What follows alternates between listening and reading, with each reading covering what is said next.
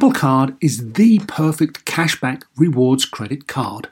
You earn up to 3% daily cash on every purchase every day. That's 3% on your favorite products at Apple, 2% on all other Apple Card with Apple Pay purchases, and 1% on anything you buy with your titanium Apple Card or virtual card number. Visit apple.co/card calculator to see how much you can earn.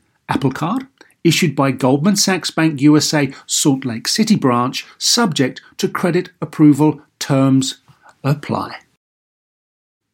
When it comes to your finances, go for the credit card that's always there for you. With 24/7 US-based live customer service from Discover, everyone has the option to talk to a real person anytime, day or night. Yep, that means no more waiting for, quote, normal business hours just to get a hold of someone. Real service from real people whenever you need it. Get the customer service you deserve with Discover. Limitations apply. See terms at discover.com/credit card. Welcome to Star Talk, your place in the universe where science and pop culture collide. Star Talk begins right now. Welcome to Star Talk Radio.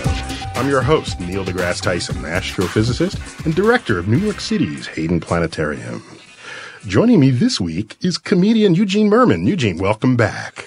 Hi, it's great to be here. You crossed the East River Moat I did. Around Manhattan, coming in from Brooklyn. Thanks for making that big trip. Sure. It took about a day and a half. That's right. I had a Sherpa. It was fine. That's what you need. This week we're talking about personal finance and the science of money management. And I needed more than you for this show to pull this off. Even Eugene. though I tempted Fidelity about 10 years ago, you needed more than me? Indeed, I did. Weird. So we only got the best for this one. We didn't find him walking the streets. We found him deep in the labs of MIT. Andrew Lo, professor of finance at MIT's Sloan School of Management. And he's also director of their Laboratory for Financial Engineering.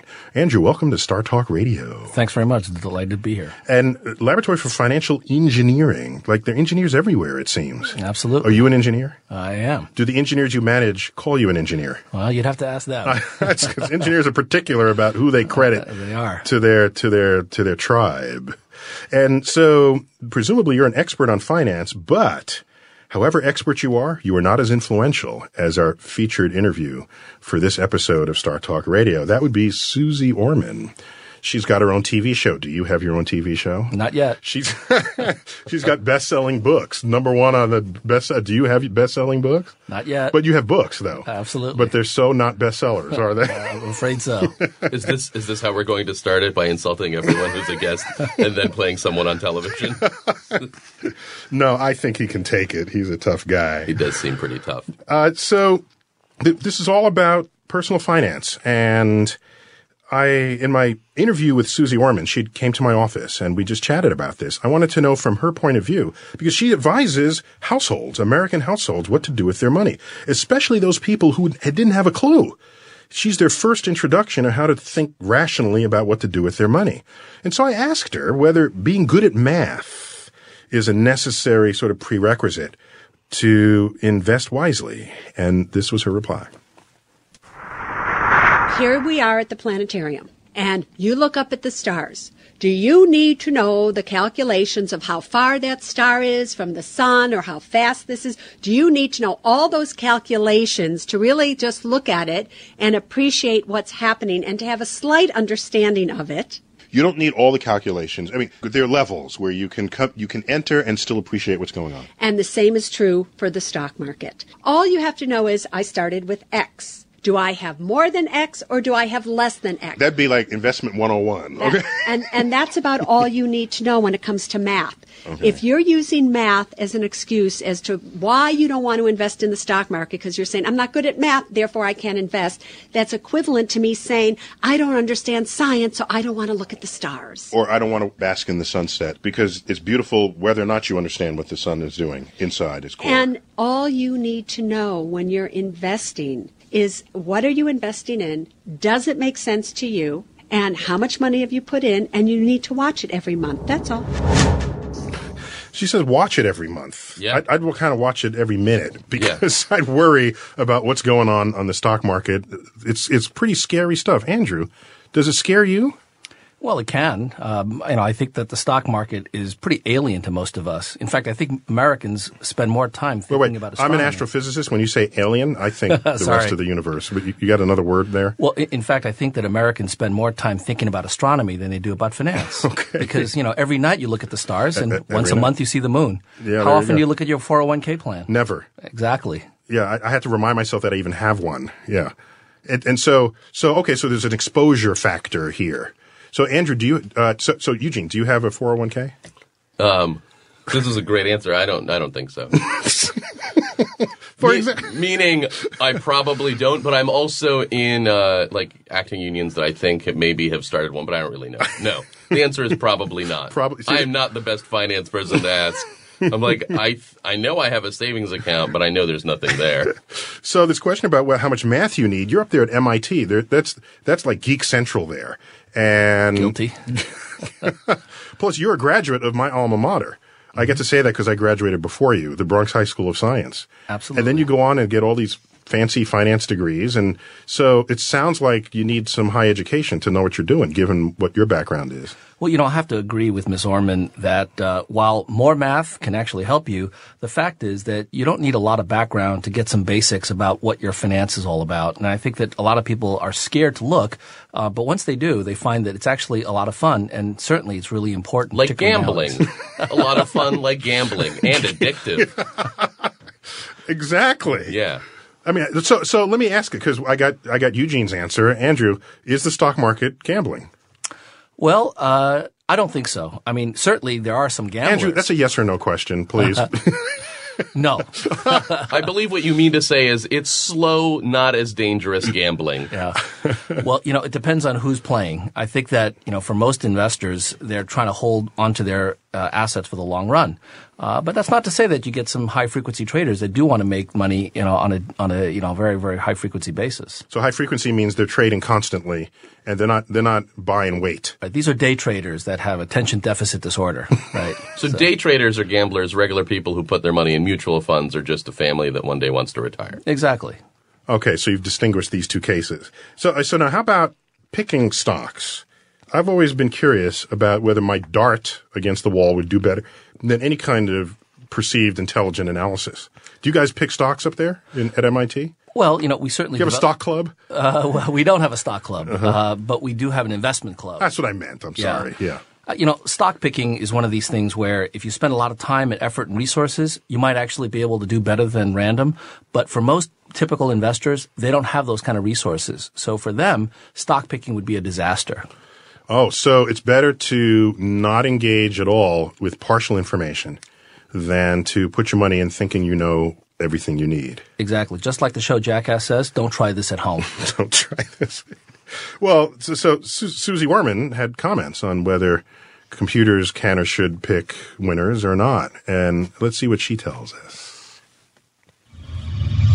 Most of the people who say they can pick a good stock, they are using some computer method to determine the stock that they should pick. They don't say that. I look at them and it's like, oh, I'm just brilliant and intuitive. No, they're either using some type of analysis, whether it's charting or whatever it may be, but there's usually now stock programs where they go back and they do this and they do that on it. So it's actually a very scientific way that they will pick their stocks. But then there's the other theory that if you had a little dart and you threw it and you hit something, it would probably perform just as well as somebody who used technical analysis. So which of those is right? The dart or the analysis? Depends at which time you're looking at it. Well, okay. So then the secret is knowing when to use one and not the other. Here's the problem when you're looking at returns of an investment. They usually look back 10 years, and they'll say this mutual fund or this stock returned X over these 10 years. So that's an acceptable baseline, because we all know it's not a forever amount of time, but it's certainly long enough you think if they're good at it, it should reveal itself. Yes, but let's say they're dating it from September of 2000 to, let's say, September 2010. Each year, a month or so drops off. And what happened? So it's a running sequence. And depending what happened, was it September 11th, 2001? Was it this? Was it that? So it can really skew the results. So you have to know, and this is where science relates, by the way, what is the evidence behind it? What is the time frame? What happened besides just what the stock Science did? is all about evidence. Otherwise, you're just making stuff up. That's you might as well right. just read a horoscope chart. And the problem with using that for picking a stock or a mutual fund is that it's based on human behavior, and human behavior cannot be predicted. Humans always mess everything up. Always do. So, human behavior, there's the Yes. great variable. We should have horses invest our money. They would make no mistakes. Well, there are the intelligent horses in Gulliver's Travels, the Houyhnhnms. Did you remember That's them? exactly who I meant. I meant we should get magic horses to invest our money. And that's a good solution. So, Andrew, the human element, you're a professor in an institution where the behavior of humans is considered bad, right? In the sense that MIT is known for its technologies, its science, and anytime human behavior comes in the picture, it just messes everything up. And that's what happens every day in finance. Well, it certainly makes it more complicated. And one of the things we're doing at MIT is trying to understand how to put some kind of bounds on human behavior. And I think that there are times when you can predict what humans are going to be able to do. And from our earlier discussions, that's one of your research specialties, is right, figuring out how people behave under different conditions. What kind of conditions? Like falling or? Well, something like that. I mean, it's very hard for me to predict what you're going to be doing tomorrow, Eugene, since I don't know you and I don't know what your schedule is going to be. Even if you Sure. did know him, you wouldn't be able to predict that. I'm yeah. very erratic. I feel I am always being followed.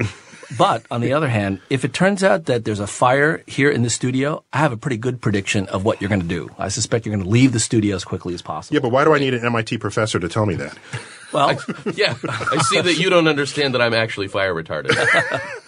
well, for one thing, you need to know when the fires are burning and when they're not. And I think that from the economic perspective, there are all sorts of different kinds of fires that occur all the time in financial markets. And there's also risk to being subjected to a fire, I guess, as well.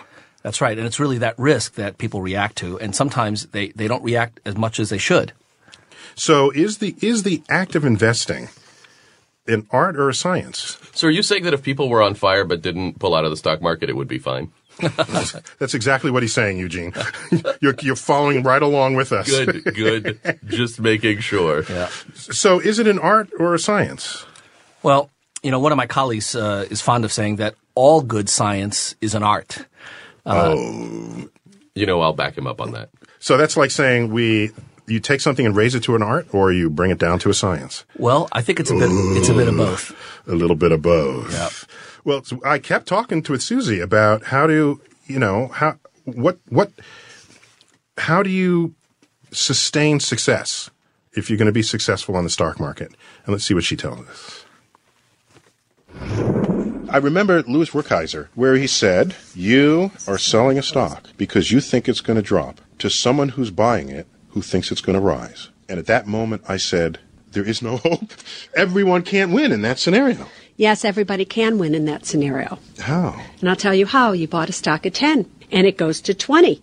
And you feel like you've made enough money, you've doubled your money, and that's fine, and you sell. Somebody else is buying it from you at 20. And it now goes to 30. Mm-hmm. Now, they made money as well. That doesn't mean that the first person lost money. Okay. So it is possible that everybody can win. So if we're in a booming economy, everybody's winning. If we're in a booming economy, Okay. or if that stock is popular at that time, is manufacturing or in some type of area that's popular, even if the economy is not booming, you can win. And these are the important secret areas of economic. But here's the thing. You can give a scientific approach to how one invests. Since if your premise is true, that we don't know, everything is random, there's chaos, do you win, do you lose, here's how you can be a winner all the time, if you ask me, in the stock market, no matter what happens. And that's through, rather than investing everything you have all at once, to take a certain amount of money and buy the same thing over and over and over again every single month, known as dollar cost averaging. When it goes up, so your money buys less shares. When it goes down, your money buys more shares. But over time, you will always come out a winner. And that is for people who don't know what they're doing in the stock market, is the only way they should be investing. Well, that's some advice for you right there. When we come back, we're going to investigate the impact of the 2008 recession. This is Star Talk Radio.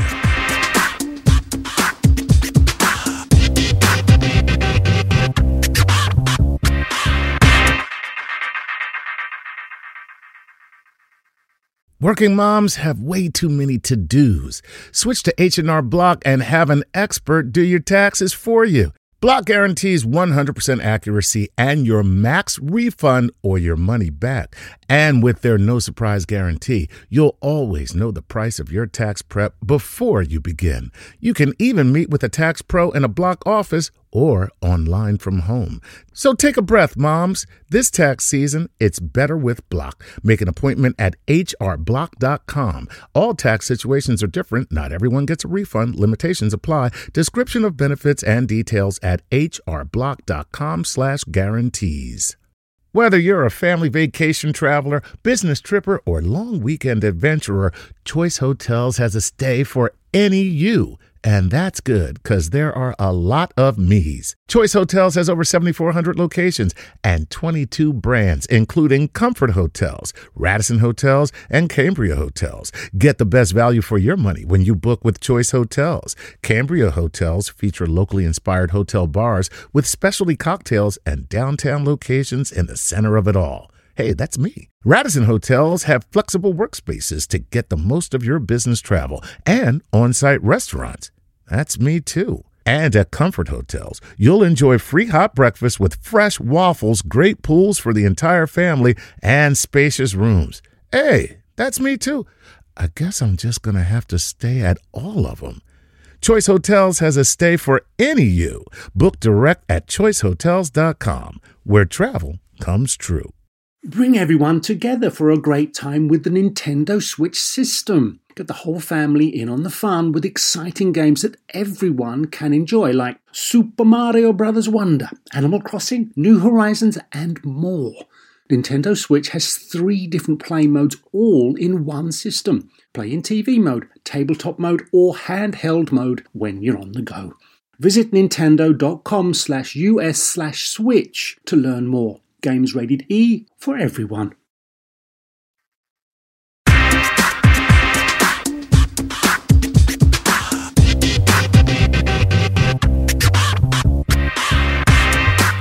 Welcome back to Star Talk Radio. Our subject today is household finance and how much science is there to investing, if there's any science to it at all. I've got my guest, Andrew Lo, professor of finance at MIT, and one of our favorite co-host comedians, Eugene Merman. Eugene, hello. You're tweeting at Eugene Merman, aren't you? I am. I'm just tweeting at my own name. I'm not hiding from America, but I'm out there.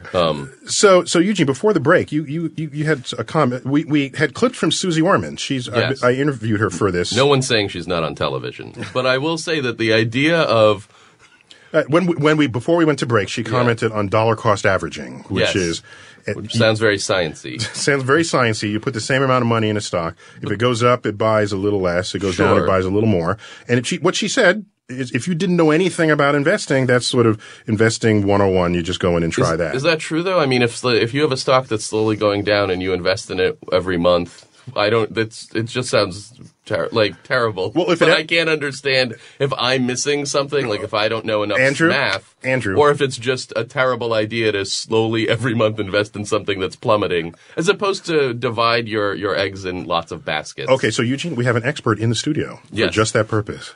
Andrew Lo, yes.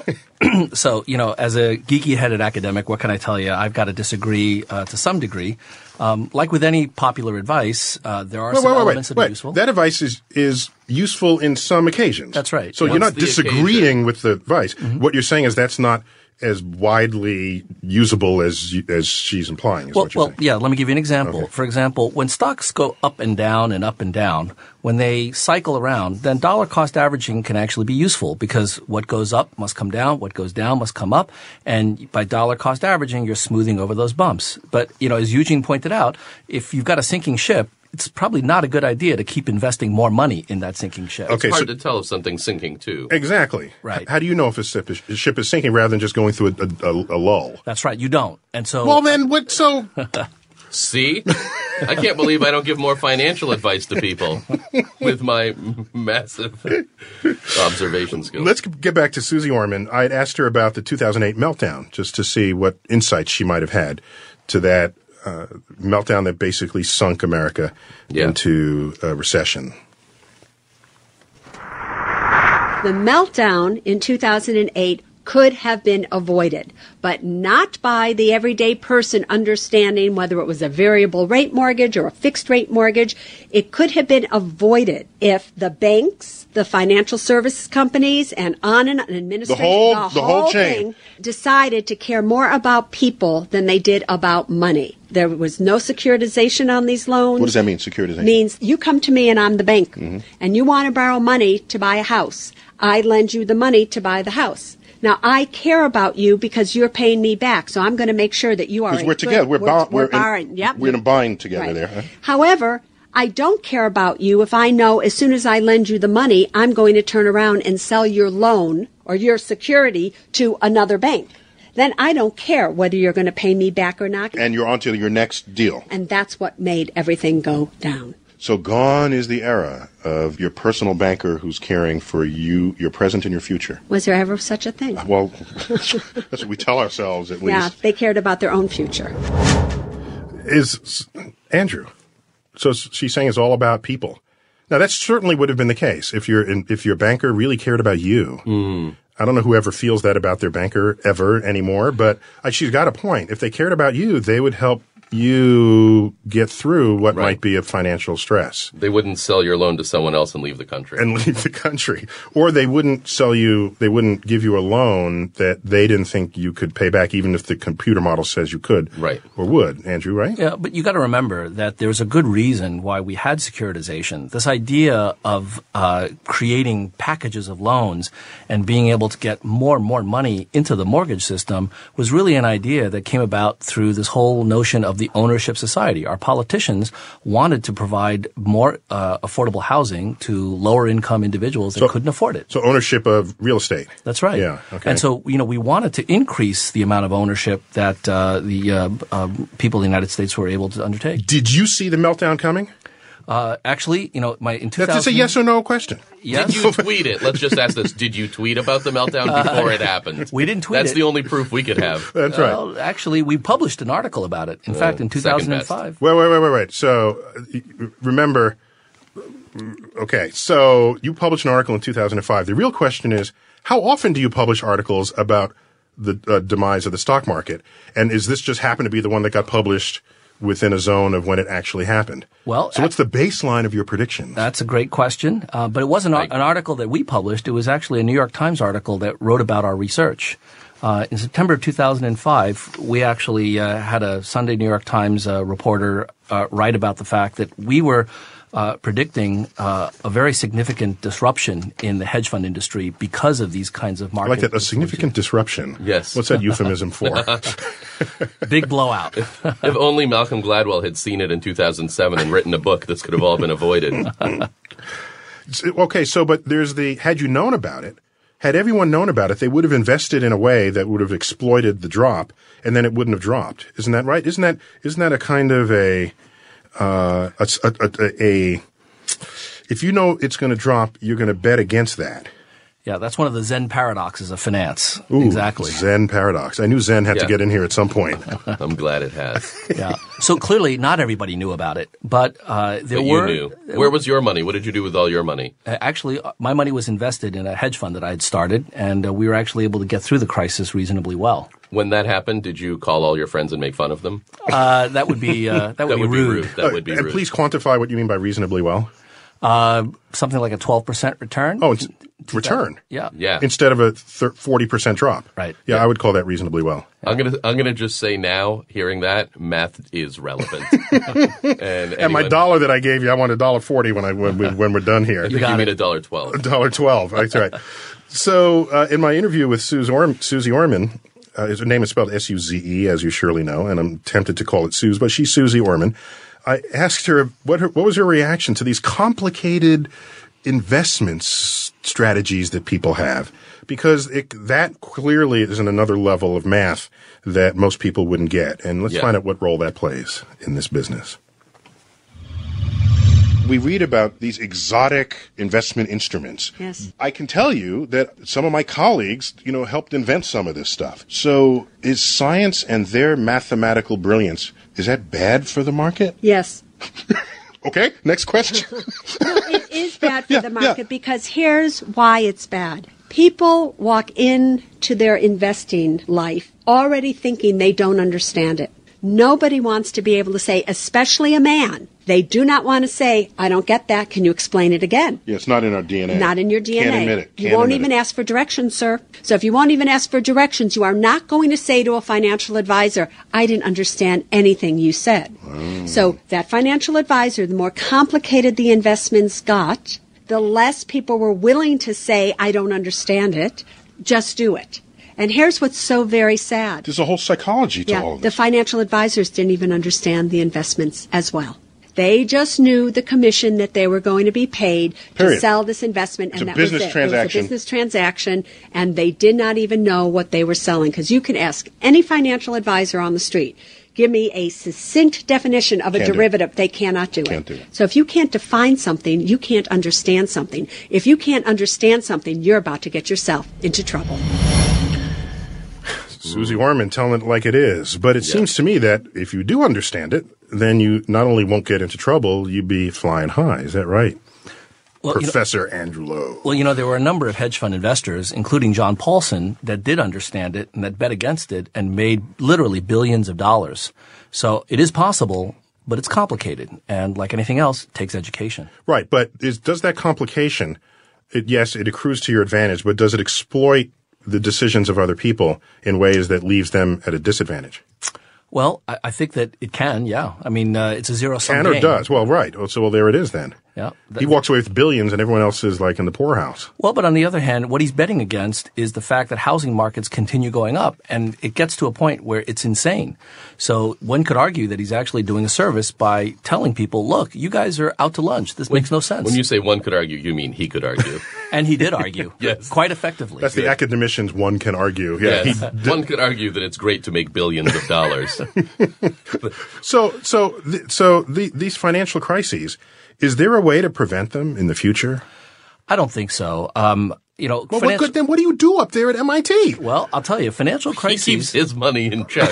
He's just hoping there's no war that takes away America. Well, financial crises are like a force of nature. You can't legislate away hurricanes, but what you can do is you can prepare for them. And I think that we can actually prepare for financial crises even if we can't get rid of them. And preparing for them actually is 90% of. Well, if preparing for them means I put my money in my pillow instead of giving it to the bank, No. then I don't lose my money, and therefore there's no financial crisis at all. But maybe in a refrigerator, which is safer. See, that's the problem. And I think Ms. Orman would agree with that. If you put your money in the refrigerator, you earn no return. You're going to have a very hard time retiring. Wait. I'd rather earn no return than drop 40%. I think you have no idea how much money I want to put in a refrigerator. So let's first of all start there. You first start there, and you can retire on what you fit in your refrigerator. Exactly. No. So my point is, so what if it has no return if everyone else is losing money? That's a tantamount to a return. Sure. For a year or two, that's not a problem. But if you think about a 20 or 30-year horizon, when you're investing money for your retirement, inflation can eat away at the value of your wealth. Yeah, that whopping 1.5% inflation that's going on today. For now, but remember the 1970s and 80s, we had inflation of 15 or 20%. When we come back, more on the financial state of America and the science behind it.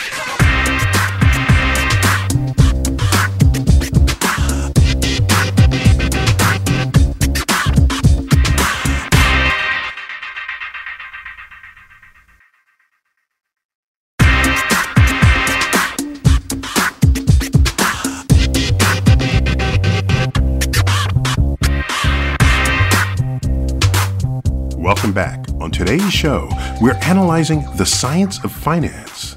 How much sense does finance make? That was a pun. I put it together. I wasn't going to comment on it. I was going to leave it at peace. That's the baritone voice of Eugene Merman. Yes. And, of course, we have back in the studio Professor Andrew Lowe, finance expert, academic finance expert now from MIT. Thanks for being in New York for this. You're at a conference now, aren't you? That's right. And to be here. yeah, so thanks for taking time out of your day to do this. You can Star Talk Radio has a website, and it's startalkradio.net. And I tweet the universe, mostly brain droppings. If you're interested, follow me at Neil Tyson, NeilTyson. In this segment, I want to talk about the technology that has been brought to bear on the execution of financial trades. Because in the old days, Andrew, what was it? It was somebody with a ticket who would walk it across an aisle, and that ticket was an instruction to buy or sell somebody's shares. Now it's done like in a nanosecond by a computer. At the speed of light. At the speed of electrons through wires. And even at the speed of light if it's a wireless connection. Mm-hmm. So how do you feel about that? Well, this is progress, and one has to deal with it. Well, you sound like it's bad. I think that it has some unintended consequences. Let's find out what Susie Orman says, and then we'll come back to your unintended consequences. I want to know what Andrew said. No, I'm just kidding. Let's. As she reflects on the role of technology in how finance is now conducted. Technology has influenced how trades are conducted on Wall Street. And now there's no person. There's no runner. There's no billet. Is that good or bad? I mean, it means it happens instantaneously. A buyer and a seller are found immediately. I think it's good because... These are more of these jobs that are not coming back. I understand that. Yeah. But again, hopefully other jobs are created somewhere because of technology, as you were saying. But it's easier to track. It's harder to manipulate the systems. Years and years and years ago, when there were all these people on the exchanges, especially on the option exchanges, the guys, and there were mainly guys then, would get together and say, let's take him out. And they would get together and they could manipulate it and get one of the traders out by ganging against them. It's not so easy to do that anymore. So I like that there are computers. You can go back and see what happened. This doesn't make sense. But at the same time, you have crashes that happened in May 10th of 2010, where the market went down 1,000 points in one day because of a computer glitch. So would that have happened if we didn't have computers? You never know. So that's a lesson to make it better, not to not do it at all. That's correct. Right. But I think computers are essential to keep up with the global economy we now have. Back then we didn't have such a global economy. Right. Today... You're basically traded 24/7 because some market is open somewhere in the world. That's right. So you need computers to do that. So Andrew, do you like computers in their applications to the manipulation of money in the world? Well, I do like computers. I think that they make things faster, smoother, more reliable. But at the same time, every once in a while, computers have glitches, and we have to deal with those glitches. And those glitches come from humans who had programmed the computers. Yeah, but it is how we will defeat robot armies in the future. So it's a little comforting, I find, that they make mistakes. In fact, that's the Matrix scenario, right? Yes. You can hack the program. But so if computers are manipulating money all over the world and human beings program those computers, can you program it in a way that channels a billionth of a penny into your account every day and no one will notice it and then you walk away with $1 billion? Well, in fact, years ago, somebody did just that. They basically collected the very, very tiny slivers of, 1/1,000,000th of a penny, and they ultimately ended up trying to defraud a bank of that kind of money. They were caught, and now we actually have double precision mathematics on our computers. How long did they get away with it for? I think it was probably a year or two before somebody discovered this. Wait, is this a lesson to not do it, or the fact that there are 100 other people who did it that you don't know about? It's a lesson to do it for half a year. That's the lesson. Don't do it for 2 years. I mean, how many billionths of a cent do you need? You only have a story of those people who were caught, not those who weren't. Well, but I very quickly we figure out how to improve our computers. In the same way that now we have online shopping, early days you had problems, we figured out how to deal with those problems. And so that when you say deal with them, what do you mean? How to close these loopholes. What were the problems with early online shopping? Oh, well, people would take your credit card numbers and be able to, charge other items. Oh, you mean stealing? Yeah. I see. You could call it problems. I think you mean identity theft and stealing. My favorite of these was someone got a booklet of payment slips for a piano they just bought, and they accidentally one day used the last slip in the payment sequence to pay. And then next week they got back a letter saying, "Thank you for completing all your payments for the piano. It's now yours." Wow. It had no concept of how much total money was paid into it. It was only checking that you must be done when you use the last slip. Right. Because they're all sequentially numbered. Out of order. Right. Who would possibly do it? That was an early glitch in the computer system. Yeah, I bet they fixed that pretty quickly. So there are algorithms that people come up with algorithms, by the way, is an Arabic word dating from 1,000 years ago when mathematics was big in the Middle East.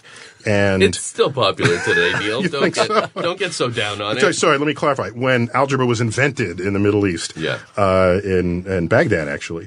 So there are algorithms that people apply to either buy and sell, and they're at the beach waiting for the algorithms to do their thing. That's basically computer taking control of a portfolio.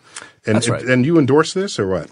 Sure, I think as long as you do it responsibly, these algorithms are actually very helpful because they automate the management of portfolios that would be impossible to manage with human intervention. You mean huge, unwieldy portfolios? That's right. Large numbers of securities across different countries, even puts and calls. Absolutely. I barely know what that is. I was ready to go with you on that, and I said, no, he really doesn't know. No.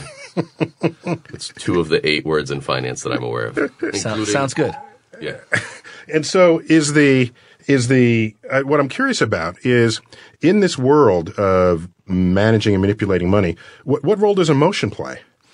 Well, I think emotion is hugely important because ultimately you're dealing with human investors. And while all of these algorithms make it seem like we've got scientific principles for investing, at some point an individual has to decide whether or not they want to buy or sell. And so emotion can actually be the downfall of even the savviest investor. So every emotional person should have a computer black box algorithm in their utility belt to invoke it at times when they're just emotionally distraught and they can't make rational decisions. Or to be able to come up with good rules that will work and deal with these kinds of emotional stresses. So if I can put enough emotional stress against other investors, I can potentially come out on top. That's right. Perfect. Let's get back to my clips with Susie Orman.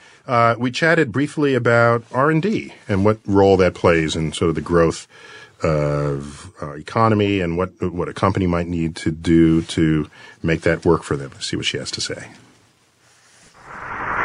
Can you come up with the magic number, the magic percent of a company's revenue that they should spend on R&D? No, I can't, because so many things are at play right now, especially given that they still haven't recovered. It's hard to invest logically in R&D, research and development, when you can't even meet your own payroll. You're about to go under. You're about to go under. You have all these people, you can't even pay the debt. Like, ask the government. Look at the government right now. You're asking them to invest in research and development and some of your things, when what do they want to do? They want to get rid of the EPA. Right? They want to get rid of Planned Parenthood. They want to get rid of all of these things. They want to cut PBS. They want to cut PBS by a lot. Mm-hmm. So when you're sinking, it's very hard to say anything other than throw me a financial life preserver. It's hard to say, oh, throw me something that I'm going to be able to see 20 years from now, right. Save me, when they feel like they're drowning right now. Because before then you're dead. You've drowned.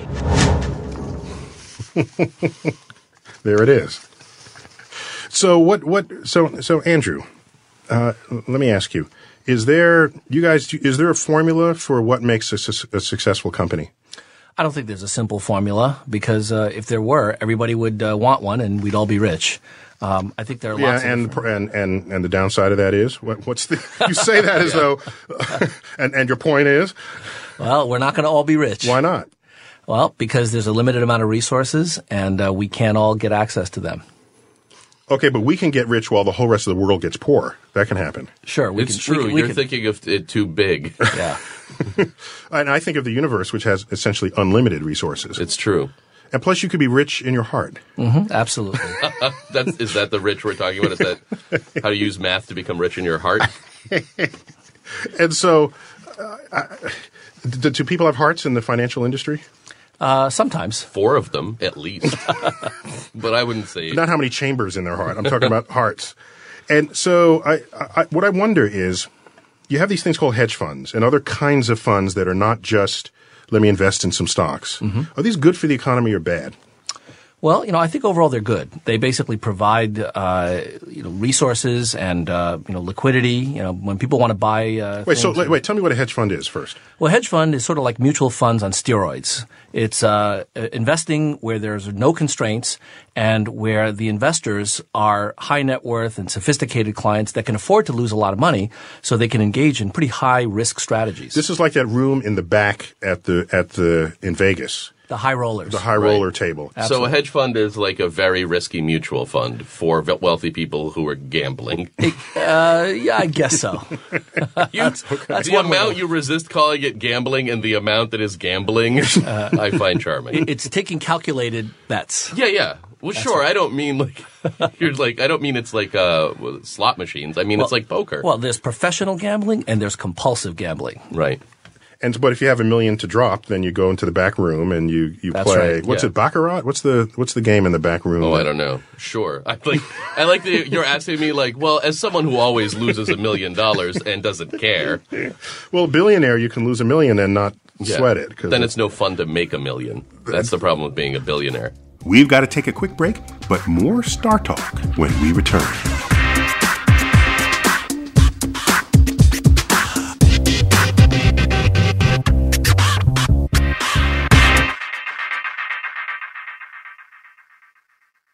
You know what shouldn't feel like rocket science? Planning a vacation your whole crew will love. With Carnival Cruise Line, it's all up to you. You can kick back or dive right into the fun. Paddleboard in the crystal clear waters of one of Carnival's exclusive destinations, Half Moon Cay in the Bahamas. Take an ATV ride through the jungle or just relax on white sandy Caribbean beaches. The fun continues on ship. From a ride on Bolt roller coaster to a moment of pure bliss at the Cloud9 Spa. Kick off the evening with a craft cocktail at any of Carnival's dazzling bars and lounges and take your pick of restaurants from surf and turf to family-style Italian. Then settle in for an evening of live entertainment. Whatever your vibe is, you'll come home with plenty of stories to tell. So pack those bags, be sure to leave room for a few unforgettable memories because no one does fun like Carnival.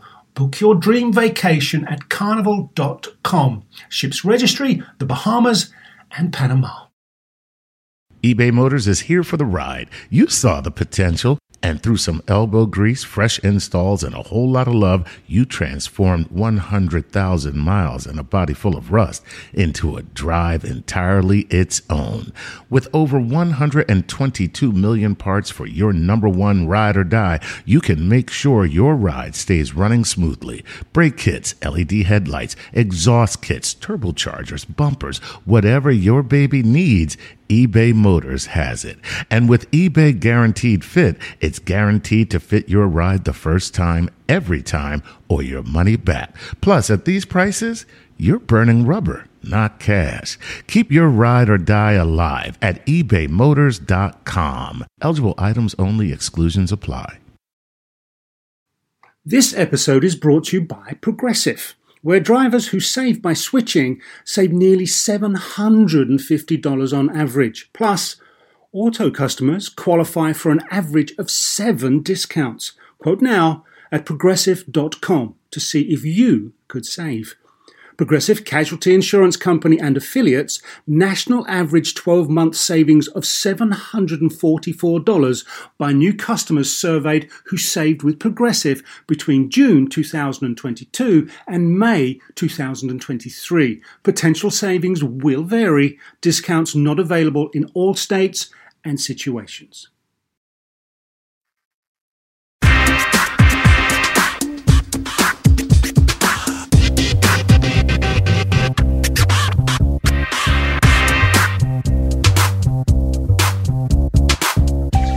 This is Star Talk Radio. Welcome back.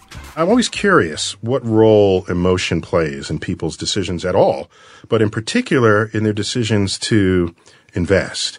Now, Andrew, you had a story you started to tell us over the break about a Superman costume, and I have no idea how this will ultimately connect to the subject of this program, but I'll let you try. Well, thank you. I'll give it a try. We all come up with rules of thumb for how we make decisions. And it's important to realize that emotions can be good or bad in helping us develop these rules of thumb. So the example that I often give my students is getting dressed in the morning. Suppose you have 10 shirts and 10 pairs of pants and 2 pairs of shoes. How many different outfits do you have with that kind of a wardrobe? It turns out that that simple wardrobe that I just described has 200 unique outfits. And so if you take a typical person's closet and figure out how to get dressed in the morning, it's an incredibly daunting job. If you tried to optimize the best outfit out of all of those combinations, you would spend 3 or 4 days getting dressed. No, only if you're an MIT person that doesn't know how to match colors. Good point. All right. I would not be considering the purple with the green. Well, you know, and my wife tells me that all the Thankfully, time. you wouldn't have purple. Or green. Yeah, well, purple for sure, green probably. But the point is that green. The point is that people don't optimize. They don't use heavy-duty mathematics. They basically use rules of thumb. And in my case, I get dressed really quickly. It drives my wife crazy. And the way that I get dressed quickly, the reason that I get dressed quickly is I had an event that happened to me when I was 6 years old. I grew up in a single-parent household in Queens, and we didn't have a lot of extra money, but some clever marketing genius figured at the time that if you put a Superman emblem on a jacket, you can sell a lot of those jackets to 6-year-old kids. So I nagged my mother for weeks on end to get me this jacket. And ultimately, like any good mom, she gave in, and so she got me the jacket. I remember that day very clearly. It was a Friday night after work. She took me to Alexander's on Queens Boulevard, got the jacket, spent the weekend playing around in it. Monday morning, stood in front of a mirror with the jacket, looking at how good I'm going to look at school, and I was late for school. I had to get a note from my mom, walked into the class late, and I had to give the note to my teacher, walk to my seat where all the students were snickering. But you had your Superman jacket. But I had my Superman jacket, and I was completely mortified. And from that day on, it never took more than 5 minutes for me to get dressed in the morning. I learned a different rule of thumb based upon some pretty negative emotional feedback. And you know it's negative because 46 years later, I still remember that day. So you were traumatized. That's the most traumatizing event in your life. You've led a charmed life. Wait, wait. In your story, you were 5 minutes late as a 6th grader, and then you decided to go to Yale and Harvard? Well, that's what you overcame? There's more to the story. Which is that you developed actual powers and responsibilities. Yeah. No, he developed Superman powers from having worn the jacket. Or at least I figured out how to get dressed very quickly. Let's see what Susie Orman says about the role of emotion in making financial decisions. What is the balance in your life experience between the analytic mind and the emotional mind in making financial decisions? I think 100% it comes from emotions. But should it? No, it should not. Oh, it shouldn't. Right? Okay. The 3 internal obstacles to wealth are the 3 emotions: fear, shame, and anger. And that is where people come from almost constantly when they're investing their money, which is why they have a negative experience when it comes to investing. They're victims of their own emotional state. Correct. If they just were willing to take the emotions out of it and analyze it. Is this a good idea? Does it make sense? Can I relate to it? Is there a future in it? Do I like the management? I've met people that it's hard, if not impossible, for them to think that way. They're so emotionally driven. And that's when they usually get a financial advisor that preys off of those emotions, and then they become really victims to their own circumstances. So, again, I will go back to, it's better to do nothing than something that you do not understand. That's quite a bit of wisdom there. Would you agree, Andrew? Absolutely. And so from what I know in our previous chats, it's part of your professional interest is on decision making and what role emotions play. The research, literature on this. And so what have you found? Well, one of the things we discovered... And does neuroscience, the new science of neuroscience, influence what your work does? Yeah, there's some fascinating intersections between neuroscience and evolutionary biology and finance. One of the things that we found is that emotion plays an incredibly important role, but the proper balance of emotion and logic has to be done. In other words, too much emotion, that's bad. But too little emotion is also bad. But if you're a painter, a sculptor, or artist, too much emotion is good. It can be, unless you're Vincent van Gogh. I think probably a combination of both is really Still? helpful. Okay. Unless you're Vincent van Gogh. But during his lifetime, it wasn't that great. So there's some. Do you know what the proper mixture is of emotion and logic? Well, we're actually documenting that now. We're doing experiments with traders where we're measuring their emotional responses as they trade. Is it 65-35? More like 60-40. Wait. So off by 5%. Wait. So you're putting electrodes on the heads of traders as they make financial decisions. Exactly. Measuring brain activity. Well, brain activity and also emotional state. We want to know how much of their emotional responses are actually feeding into their trading decisions. So of the various emotional states, there's fear, anger, love, Do you endanger their families and tell them as they're trying to invest money that you? Not yet. I mean, is there amorous emotions by trade? I mean, what are traders in love with money? Well, at this point, the science isn't that far along. What we can do is to measure something called skin conductance, basically sweaty palms. If they've got some very strong reactions, the same kind of reactions that a lie detector test would show, what that's telling you is that they've got a strong emotional reaction. And it turns out that traders have emotional reactions like professional athletes. Not too much, but not too little, within a range that actually helps them make better decisions. The sweaty palms. So on your first date with someone, you get sweaty palms? Absolutely. What does that You're mean? a good decision maker. So there's a future to this that we can still learn from, that you're researching. So if I invest money in the 401k I get, I'll know I'm making the right choice as I get sweatier. Just to be clear. Well, there's just the right amount of sweat. Just the right amount of sweat. There's Exactly. a perfect amount of sweat. They'll be like, this is a good choice. Wait. And if a person is especially sweaty, you have to calibrate against their basic sweat level. That's right. So it's actually a very Do you take complicated basic? process. Is that true? Do you take basic sweat measurements of a person? You have to. We do. It's a science experiment. Absolutely. We I'm do. not saying you wouldn't. I'm just making sure that that's how you approach people. You got to get the baseline. Well, we've got to wrap up the show now, but I want to thank my guests. And as always, I want you to keep looking up.